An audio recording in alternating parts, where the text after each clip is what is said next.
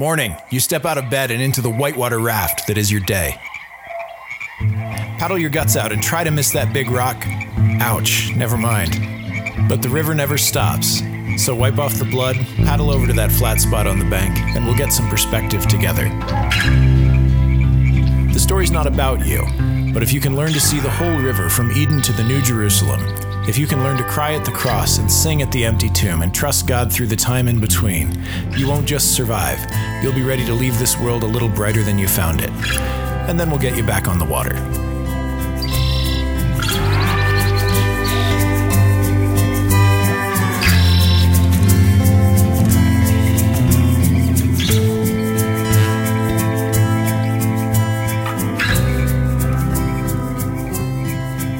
Okay, well, welcome to episode 2 of Eden to the City of God. I am your host, co-host, Ryan Bramlett. I'm here with Joe Anderson, President, CEO of Headwaters Christian Resources. And just to get you up to speed here, we're at episode 2. We're going through the Victorious Bible curriculum piece by piece, lesson by lesson. Right now we're in lesson 1.3 after our last episode in 1.1 and 1.2. But we're going to wrap up a little bit with, we're going to dip back into lesson 1.2, and then we're going to continue on with 1.3. So Joe, do you want to get us started off here? Yeah. So in lesson 1.2, we go through the days 4, 5, and 6 of creation. And we talked a little bit about this in lesson 1.1 last time we recorded the podcast with Mr. Tim Nichols. And we talked about how God created seed-bearing plants and fruit-bearing trees. And those are not exhaustive categories. You can't fit all plants into those categories. And it's interesting that they're categorized that way because those are not what we would call scientific categories in any way at all. And then when it comes to day 4, where God creates the sun, moon, and stars, those again aren't scientific categories, and God defines them, and as He's creating them, they're called lights, and they're defined in relation to their utility to man. They provide light to the earth. So you get up in the morning because the sun comes up, and you can see the world because God created the sun to be a light. The sun is not just coincidentally a star that happens to be in our solar system. It's a light that was given to us by God. So the purpose of creation is kind of built into the way God speaks about it as He's creating it, or the author of Genesis 1 speaks about it as He's creating. These were created for the purpose of mankind. And we have something similar with the fish of the sea and great sea creatures, they're called in Genesis chapter 1, and then the birds of the air. And then later on day 6, God creates the animals. And the animals have a similar category thing going on where, again, they're not scientific categories. It didn't say, and God created mammals and reptiles. And it's God created the livestock. God created the beasts of the field. God, this is the way some translations talk about it. God created the wild animals, and God created the creeping things. We have 3 categories there: the wild animals, the livestock, and the creeping things. And creeping things includes presumably not just mammals, but bugs and lizards. So the category of creeping things crosses all the scientific categories, and you have just things that run around by your feet. I got interested this morning and Googled what's the smallest mammal, and it's there's a shrew that's weighs less than so many grams, 2 grams or 10 grams or something, weighs about the same amount as a dime, and it's tinier than a lot of bugs. And then there's a bat somewhere in Thailand or something, and it's about the size of a bumblebee. And so you have these mammals that are just as small as bugs, but they're all kind of lumped in this one category of creeping things, and it's just about kind of the category is defined by its relationship to man. These are the things that run around by our feet. Anyway, I want to just make note of those categories because they don't fit with what we've kind of determined in the categories in science. Yeah, and this actually relates to something that we were talking about in the last episode, where we talked about how the Bible is written at a level that children can understand and that we are the children. It wouldn't have made sense for the Bible to have the taxonomy laid down and say this is the kingdom, the phylum, the order. The way that these animals, these creatures are categorized, it's done at a level that we can understand. Like, these are the creeping things, these are the animals that can help you, serve you, and these are the animals that are going to be sacrificed. Or the way that that's divided is done at a level that anyone can understand reading this. And it's put in terms we can understand.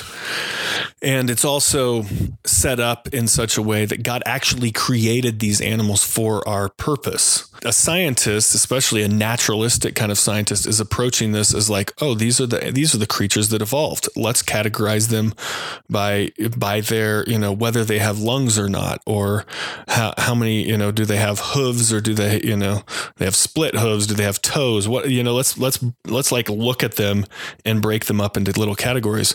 But God made them for a purpose, for man. And so the purposes cross the scientific categories. The reason I think this is so significant is when it comes to worldview teaching. Worldview has, kind of grew into this big deal. If you want to know how to be a Christian in the world, you got to learn worldview. The problem with it is that worldview has been articulated so many times in terms of categories that science gave us. So it's often presented as, here's how we respond to the sociologist or the philosopher or the naturalist, the biologist. Here's how we respond to them. And we kind of take their categories as fact. And we view the world in a Christian way, but through the lenses that are provided to us by scientists. And what we want to do with our curriculum is use the Bible as a lens to see the world. And so the categories that we want to develop are worldview categories for looking at the world. So as we go on in our curriculum, we ultimately write a third year called the Path of the Wise. We have the Old Testament, the New Testament, and the Path of the Wise. The Path of the Wise is our attempt to kind of distill the Old and New Testament into its native categories and give our kids a lens through which they can see the world that's natively biblical. In the way that science is not natively biblical, or in the way that we respond to the way science has categorized these creatures as what they are, the fact of what they are. And that has nothing whatsoever to do with what their purpose might be. And that's a word that I keep coming back to. And what you're saying is the word purpose. If we think of any animal as having been created for a purpose, then yes, it wouldn't make sense to categorize the animals based on what they are, what their traits are, whether they have fur or lungs or any of that. It would be, you would have to look at animals and all of creation, not just animals, but plants and everything else, in a completely different light relating to its purpose. But if you don't necessarily believe that anything was created with any purpose, then all you can do is simply respond to what is, or what has evolved in your worldview. And so you're just, all of the work that you do in life is just responding to the fact of what the animal is, and not what its purpose is. So that's a very interesting distinction. And I think this is the wonderful joy of being a biblical Christian, is we don't live in a world where we're just looking out and going, wow, these are the things that have just kind of happened to be here, and we get to look at them and maybe enjoy them. We're looking at this going, wow, God made this for us. And it's beautiful, and it's useful, and it's good. Truth, goodness, and beauty. It's all right here in front of us, and we can enjoy it in a much deeper way, knowing that it was created by God for us and for Him to enjoy along with us. Even today in 2017, there are still species of animals that are being discovered, which is incredible to think that in all of man's history, if we think of creation as being created by God to be at our disposal or to subdue or complement us in some way, to think that there are still animals being discovered today that we did not know of before, but still have some purpose relating to us, that is pretty astonishing. Or to think that up until very recently, there were parts of the earth, the land masses, that had not been explored or that man had not even set foot on. Right. That is pretty mind-blowing as well. to think that there's still parts of God's creation that have not even been discovered by man. And here we are thousands and thousands of years into this. That's pretty interesting too. It is, yeah. So in lesson 1.3, we get to the creation of man. And Joe, I want you to just start off by talking a little bit about why was man created on the sixth day and not earlier? What's the significance of God creating man on this day, particularly just before the seventh day when he rests? Yeah, I have two comments on that. First of all, God created man on the sixth day because he created a home for mankind to live in. And he didn't want to introduce man into his creation until kind of the home had been created. And I think that I look at this as kind of an aspect of God as a caring father. He created a beautiful world for man to live in. And then he created the garden, which it doesn't talk about here in this lesson, but in following lessons, we'll see the garden. And that's where Adam and Eve were placed and they were given a task there. They were created to rule over the earth that God had created. So I think it would seem a little odd for God to introduce man earlier on in the creation and say, now you guys wait there. I'm going to make this world for you, So we have kind of the purpose of creation is built right into the order of how God built it. God made a home. He made a job for man, and then he created man and he put him directly into that task. And that goes back to that purpose thing, is the purpose was built before he put man into it. And then regarding the seventh day, God created man on the sixth day. And then he said, we're supposed to imitate that pattern. 6 days God worked. And then on the seventh day, God rested. But when God created man, he created him on the sixth day. So man's first full day in creation was the Sabbath day. So man started from rest and then worked from that rest. And I think this is the proper way to look at the Sabbath. The Sabbath is not, oh man, I'm finally exhausted after this hard week of work, so I'm going to just lay back and rest. No, we want to be active on the Sabbath in the sense that we're looking at it as our starting point. So we're not just resting from our exhaustion. We're resting to work, not working in order to finally get to that last day and rest. And do you think after man was created, do you think God considered this the capstone of all creation? I mean, obviously in terms of scale, man is nothing compared to the beauty or the vastness of an ocean or of a mountain range or the sun or the stars or the galaxy. I mean, you think of what God created, it's so vast and so staggeringly beautiful in the eyes of man. But the fact that man is created on the sixth day, is this then a sort of a capstone of his creation, or how do you view that? Yeah, in fact, I would think specifically of woman as being the capstone, because God didn't pronounce creation very good until he had created the woman. As a married man, it behooves you to say that. It does, yeah. It works out well that way. But yeah, and I think of Psalm 8, where the psalmist reflects on God creating man and just marvels at how God has created man a little lower than the angels and crowned him with glory and honor. And even out of the mouth of babes comes wisdom and glory. So we're going to introduce our special guest that we have with us this week. His name is Jim Hunt. He is a middle school teacher at Cherry Hills Christian Middle School in Highlands Ranch, Colorado. Jim, why don't you say a little bit about what you do and your relationship to this curriculum that you've been teaching for a number of years now. Okay. First of all, thank you, Joe and Ryan, for having me today. This is a privilege and I appreciate it. So what I do at Cherry Hills, I work in the middle school. You said that, but I started in the elementary, so I've been through the school, and we've had many, many different Bible curriculums. And I've taught a lot of different things. So how this whole curriculum came about was my principal came at the end of the year meeting and said, oh, by the way, you are not going to teach on Jesus anymore. The sixth grade, which I was teaching at that time and still am, he said, the sixth grade is now going to do the Old Testament. So, be ready in the fall and have a good summer. And I completely freaked out. I'm like, what? I've been teaching Jesus for 5 years. And just recently we had compartmentalized Bible. So it used to be that every teacher taught Bible first period of the day, but we pick people who wanted to teach Bible. Now I had this huge responsibility of teaching 4 classes of 6th grade Bible, plus a brand new curriculum, which I had no clue what I was going to do. So he didn't give you any curriculum, right? He just said, you're going to teach Old Testament, figure it out. Yeah, he just said, you got to teach Old Testament, then 7th we'll do New Testament, 8th will be a combo. Good luck. He gave me nothing, and I had nothing. And like I said, I had been through so many curriculums that I didn't even know where to start. I knew some that I didn't even want to touch because the kids were bored with it. So I was freaking out. I had gone to several websites, Christian bookstores looking for an Old Testament curriculum for this age level. Couldn't find it.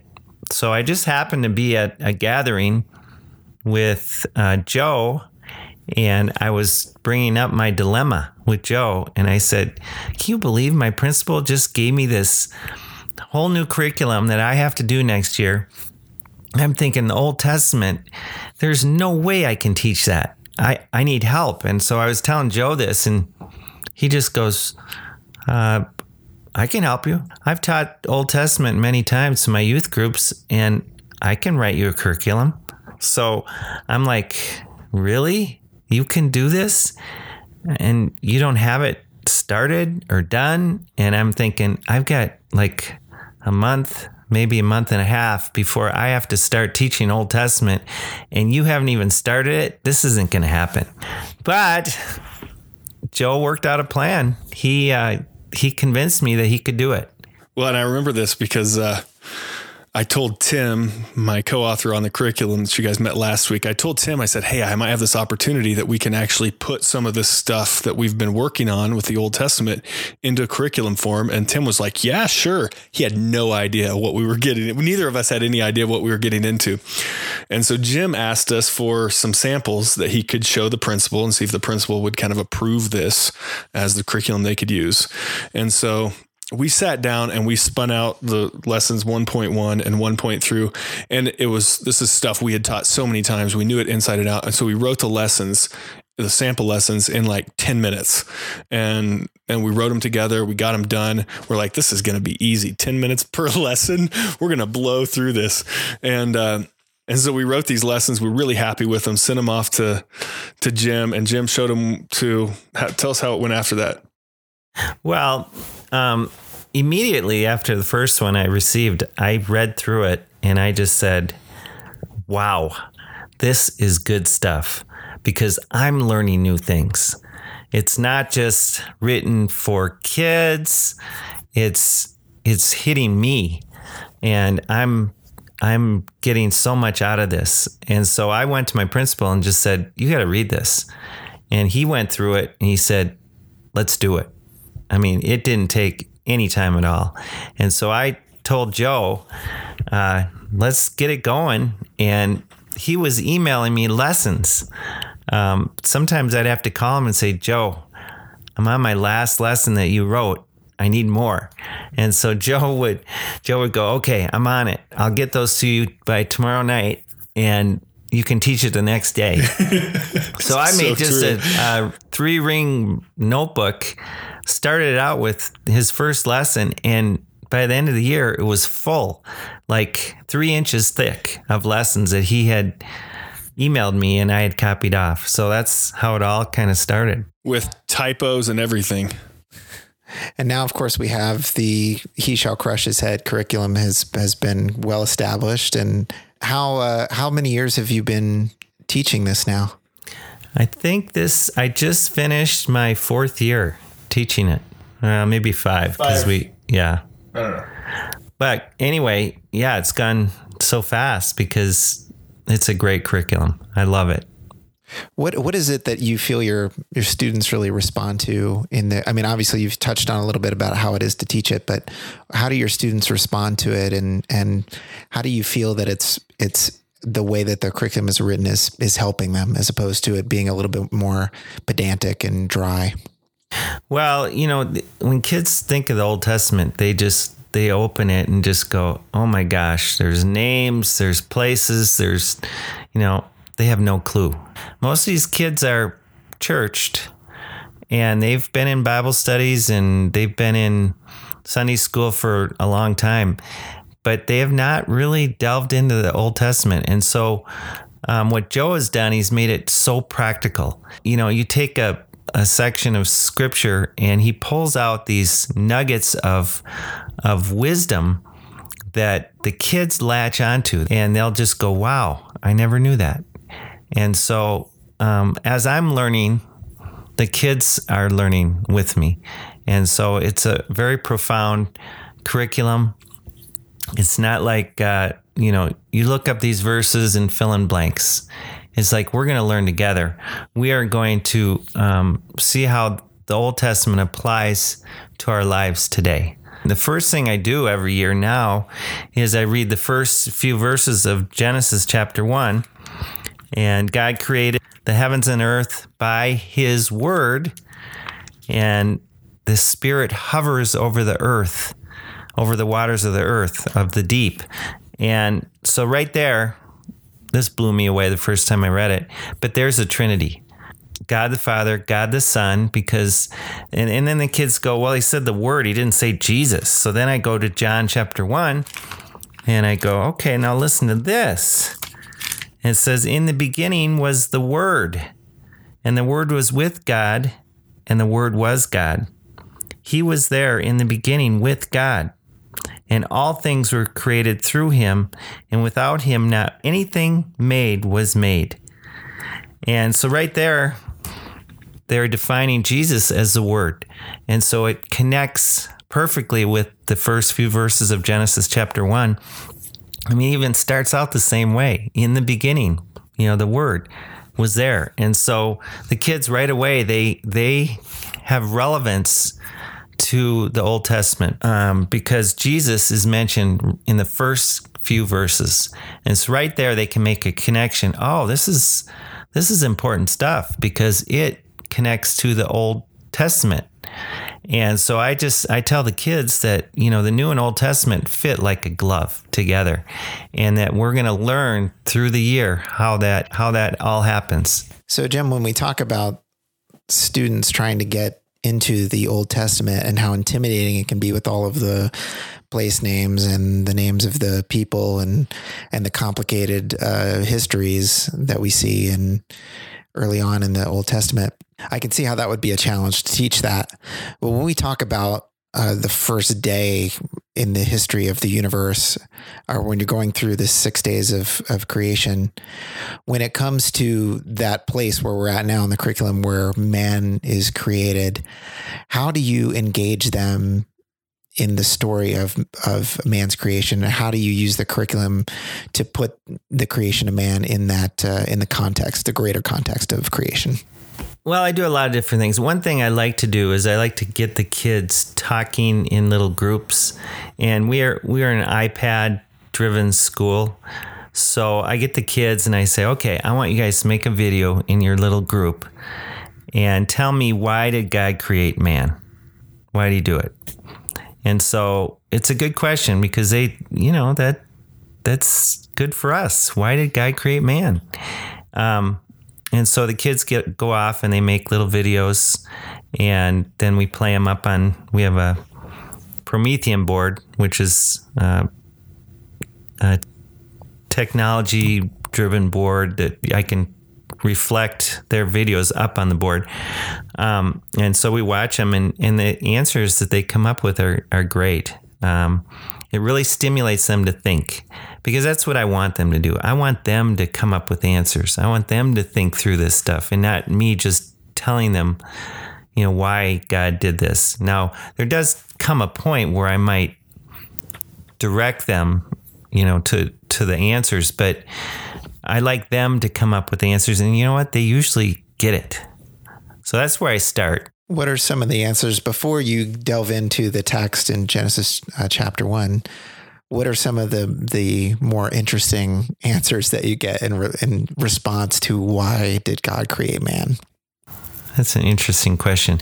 I've heard God wanted people on the earth He wanted someone like him, not just animals or birds. He wanted someone like God, because they've heard that we are created in his image. So I get a lot of those answers. I get some of the right answers, that God wanted to have a relationship with man. Some kids say God is lonely.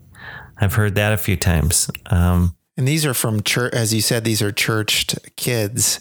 Right. So it's kind of interesting to think about, when I reflect upon my childhood, I didn't necessarily assume that God created man. So I never stopped to think, why did God create man? I may have stopped to think, did God create man? And if he did, why would he have done that? Joe, of course, you grew up in you come from a very churched background. Mm-hmm. When you were a child, what do you remember about this question, or did you ever stop to reflect upon this question? Why did God create man? Well, I think that we got very little of Genesis chapter 1 in the churches that I grew up in. I think this was pretty common during that kind of period of time in the 80s and 90s, and even still today, is we're mostly focused in our churches on the New Testament. And so any reflection on why man was created was kind of done in the context of a relationship with Jesus Christ and the new birth and what the new birth is all about. And so we would get things like, you were created to be like your students, Jim. You were created to be in relationship with God, which is absolutely true and central to Genesis 1:26 and 27. But without any of the kind of image of God and Trinitarian stuff that goes along with that, that might have enriched that kind of experience of that knowledge. So we didn't go into Genesis when we were answering the question, why did God create us? We didn't go back to Genesis chapter 1 as far as I remembered, but we just kind of jumped in with a relationship with Christ. One of the things that you talk about in the curriculum that I really want to get into is the Trinitarian aspects of this passage. Where in this part of Genesis, where do you see the Trinity reflected in the text? And can you just talk a little bit about that? Yeah. So the key verses we're going into here are Genesis 1:26 and 27. And when I teach this to kids, what I'll do is on a whiteboard, because I don't have a Promethean board. Sorry. Is that right? Promethean? Yeah. It's really like a smart board. Okay.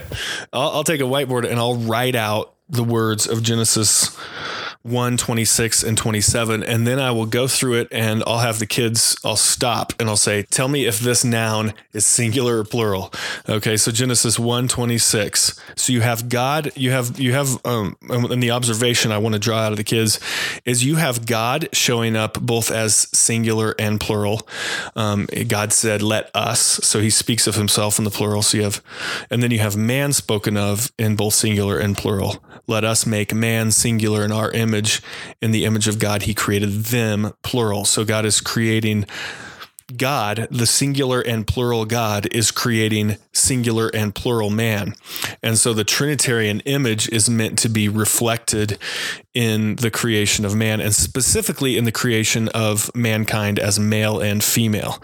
So that's the male and female aspect is a reflection of God's Trinitarian nature. That's what I want to get the kids into. And then ultimately, I usually poach on this part, I push them all the way through the Bible, and that the church is the bride of Christ. And so the male and female aspect is reflecting Christ, the ultimate man, and church, the ultimate female, being brought into union. And just marriage is an image of that union. And Paul, of course, spells all that out in Ephesians chapter 5. I had one thought about this passage. One thing that really stuck out to me and that always makes an impact on the kids is the first thing that God said to Adam and Eve. If I throw that question, like that's a question I ask the kids while we're going through this. And what was the first thing he said to Adam and Eve? And they all say, something negative. Don't eat the fruit. Don't eat the fruit. Right. Don't eat the fruit. Don't do this. Don't do that. But actually God is giving them a blessing, to be fruitful and multiply the earth. And that shocks the kids because number one, they're like, when they think of marriage, they're just, and having kids, that freaks them out right there. But they don't realize that God's first thing is a blessing to them. And so that always makes an impact. Man, and this is something I hammer on constantly. And Ryan will tell you this. Whenever I start talking about our Christian duty to our neighbors is to take a stance of blessing and to literally bless them with our words. This is one of the first places I go when I try to make that case, is because we're so skewed in our Christian thinking because of this, and this fact exposes it so clearly. Whenever you ask kids, what's the first thing God said, almost without fail, and adults too will answer it this way. Almost without fail, they will say the first thing God said to Adam and Eve is don't eat from that tree. They automatically, and that the underlying reality that shows is that we have trained our children to believe that God is a God of rules, first and foremost. Sure, we also believe that he sent his son to die for us and has, pronounced us his children forever. But before we get there, God started by giving us rules and telling us not to break them.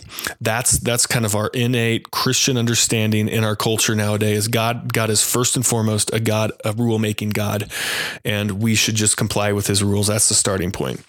And it's just not true. The first thing God did, and it says, and God blessed them. And now, of course, the blessing isn't what we expect. Is be fruitful and multiply, fill the earth and subdue it. We don't think of that as a blessing. We think of that as like a task. But it's both a task and a blessing. And we were created to work. We were created to be fruitful, and it's an absolutely beautiful blessing. We were created to be like God, to make things, to be. God created, in the creeds, in the Apostles' Creed, and even more clearly in the Nicene Creed, the Son proceeds from the Father, and the Spirit proceeds from the Father and the Son. The Trinity, the image of the Trinity is an image of fruitfulness. Even the terms that we use for God, maybe this gets to why God is spoken of in the Bible in the way he is as a father, is because of the fruitfulness aspect of a father produces a son, and then from the Father and the Son come the Holy Spirit, and then God creates Adam and Eve, and he blesses them with a command, and the command is to be like him, to be fruitful, to have fruit proceed from them, both fruit in terms of cultivating and tending to the world and making the world a fruitful place, and of being fruitful and having children and populating the earth. And then sometimes kids will say, well, Mr. Hunt, isn't it our world getting too crowded now, and all the pollution and all the, we're harming our forests, and, animals are dying, and all that stuff. And my comeback is that God gave a command, be fruitful and multiply the earth. And so we can trust him that if he gave that command that we're doing, we need to do the right things, and we don't want to pollute, but the world, God is saying, multiply, be fruitful, fill it. And then we trust him for what's coming in the future. So God doesn't ask us to abdicate our responsibility to the planet. He doesn't say to be fruitful and multiply and use all available resources and drain the earth and scourge the earth. And he asks us to subdue the earth, but he doesn't ask us to be irresponsible. So I guess the distinction I'm saying is that he does ask us to be fruitful and multiply, but I don't see any inherent danger in that blessing. Yeah, and I think the kind of environmentalist approach to this is man is just another animal, and we need to somehow kind of just pull back from actually engaging with the world and stop using fossil fuels and any variety of things that might cause harm to the environment is a simplistic approach to our obligation to creation. Our obligation to creation under that kind of approach is just kind of leave it alone. The command that God gives us is not a leave it alone command, but it's also not a, tear the earth apart and just, get everything you can out of it for yourself. We're created to be fruitful and multiply and fill the earth. And so we have to be wise with the earth unto that purpose. So there comes that purpose idea again, is we have an obligation to the world in being consistent with the purpose that God created us for being here. And that ultimately works its way out into a different boots on the ground approach to how we treat the earth. And it requires a lot more wisdom to how can we make the earth the most productive we can possibly make it. So Joe, speak to the second half of this blessing where God asks us to subdue creation. How do you see in a larger sense how man is called on to subdue the earth? The land and the animals are kind of the main things. God doesn't say that we're supposed to rule over the stars of the sky. And, we haven't figured out a way to do that, even if we're supposed to yet. He doesn't prohibit us from exploring. It does not prohibit us from exploring. But the ruling over the earth idea here it's not a dominance kind of thing like you might see in the animal kingdom, chimpanzees ruling over other chimpanzees. And if they don't like the way the dominance hierarchy chimpanzee, if they don't like the way he's ruling, then all the other males will get together and kind of tear him to shreds and replace him with whoever they think is more dominant. And so we're not called to that kind of thing. We're called to rule in the same way that God rules over the earth. So with a loving touch, with care for the world that God has given to us, just like God is our ruler, with gentleness and kindness. So we want to distinguish between ruling with dominance and ruling like God rules. So subduing the earth, I think, means making it as useful for mankind with an eye towards the future. We think of ruling as such an act of violence almost. And we don't think of stewardship of resources to be an act of subduing or an act of ruling. But to your definition, then absolutely taking stewardship over the earth that we see around us is every bit a way of ruling in your interpretation here as one tribe going to war with another tribe and defeating them. And that I do think you're correct in that this is often interpreted so narrowly to be this almost like a machismo subduing the earth and yoking the oxen and making everything fall under our personal dominance, when in fact it's more of man engaging his brain and not just his brawn to make things from the raw materials that God has provided. And one thing, you had mentioned that there's no animal that's over another animal when God created them. And I love the pictures that are in this curriculum. Who was the artist again? This was Gustave Doré. Okay. A French artist from the 19th century that did a whole series of Bible illustrations. And then we had a local artist here, Will Britton, colorize all of those original black and white woodcuts to kind of hopefully bring some imagery to help bring the story to life. And they are beautiful. And I love the picture when God was finished creating. He's got a picture of all the animals. He's got lions and he's got horses and he's got elephants. He's got all these animals, sheep, and they're all laying together in this field. It's a beautiful picture, but it just shows that when God first created the earth, there was no superiority between the animals. They were all they lived in harmony. And that's what Jesus says when he comes back. The lion and the lamb will be together and they will get along. And so I love the pictures.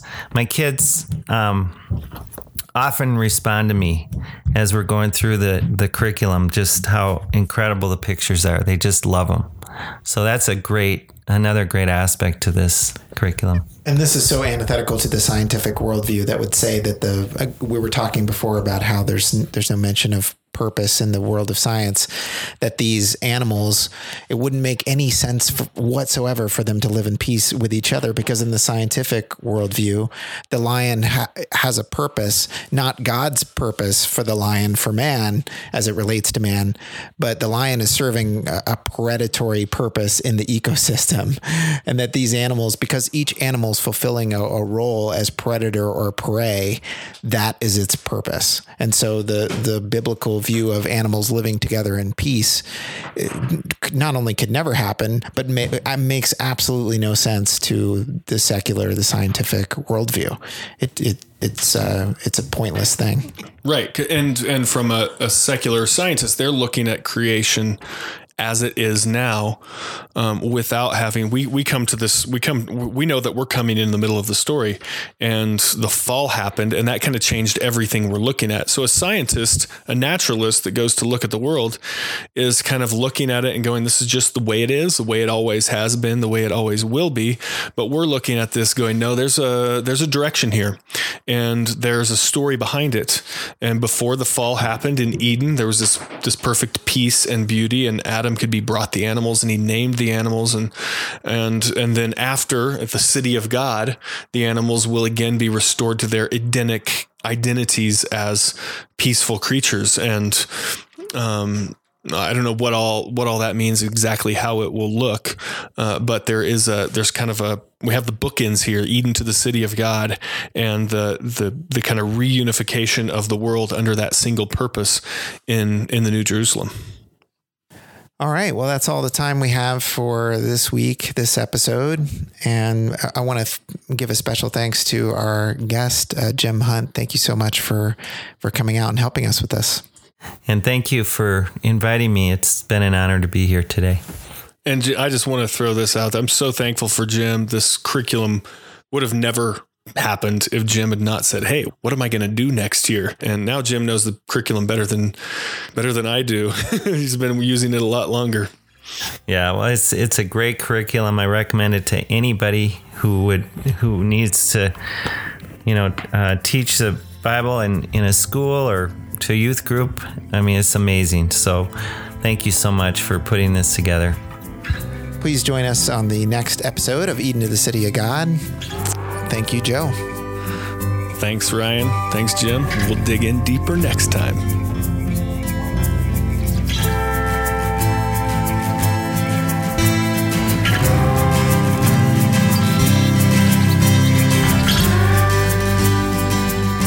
Thank you for listening. Please join us at headwatersresources.org to download our podcast and check out our entire line of books for you and your family. Our podcast was created and produced by Joe Anderson and Ryan Bramlett. Our theme music was written by Pacifica. Our narrator is Tim Nichols. In our next episode, we take one more step through the Bible. For Ryan and Joe, this is your official announcer, McKenna Dunch, saying goodbye for now, and may the peace of the Lord be with you.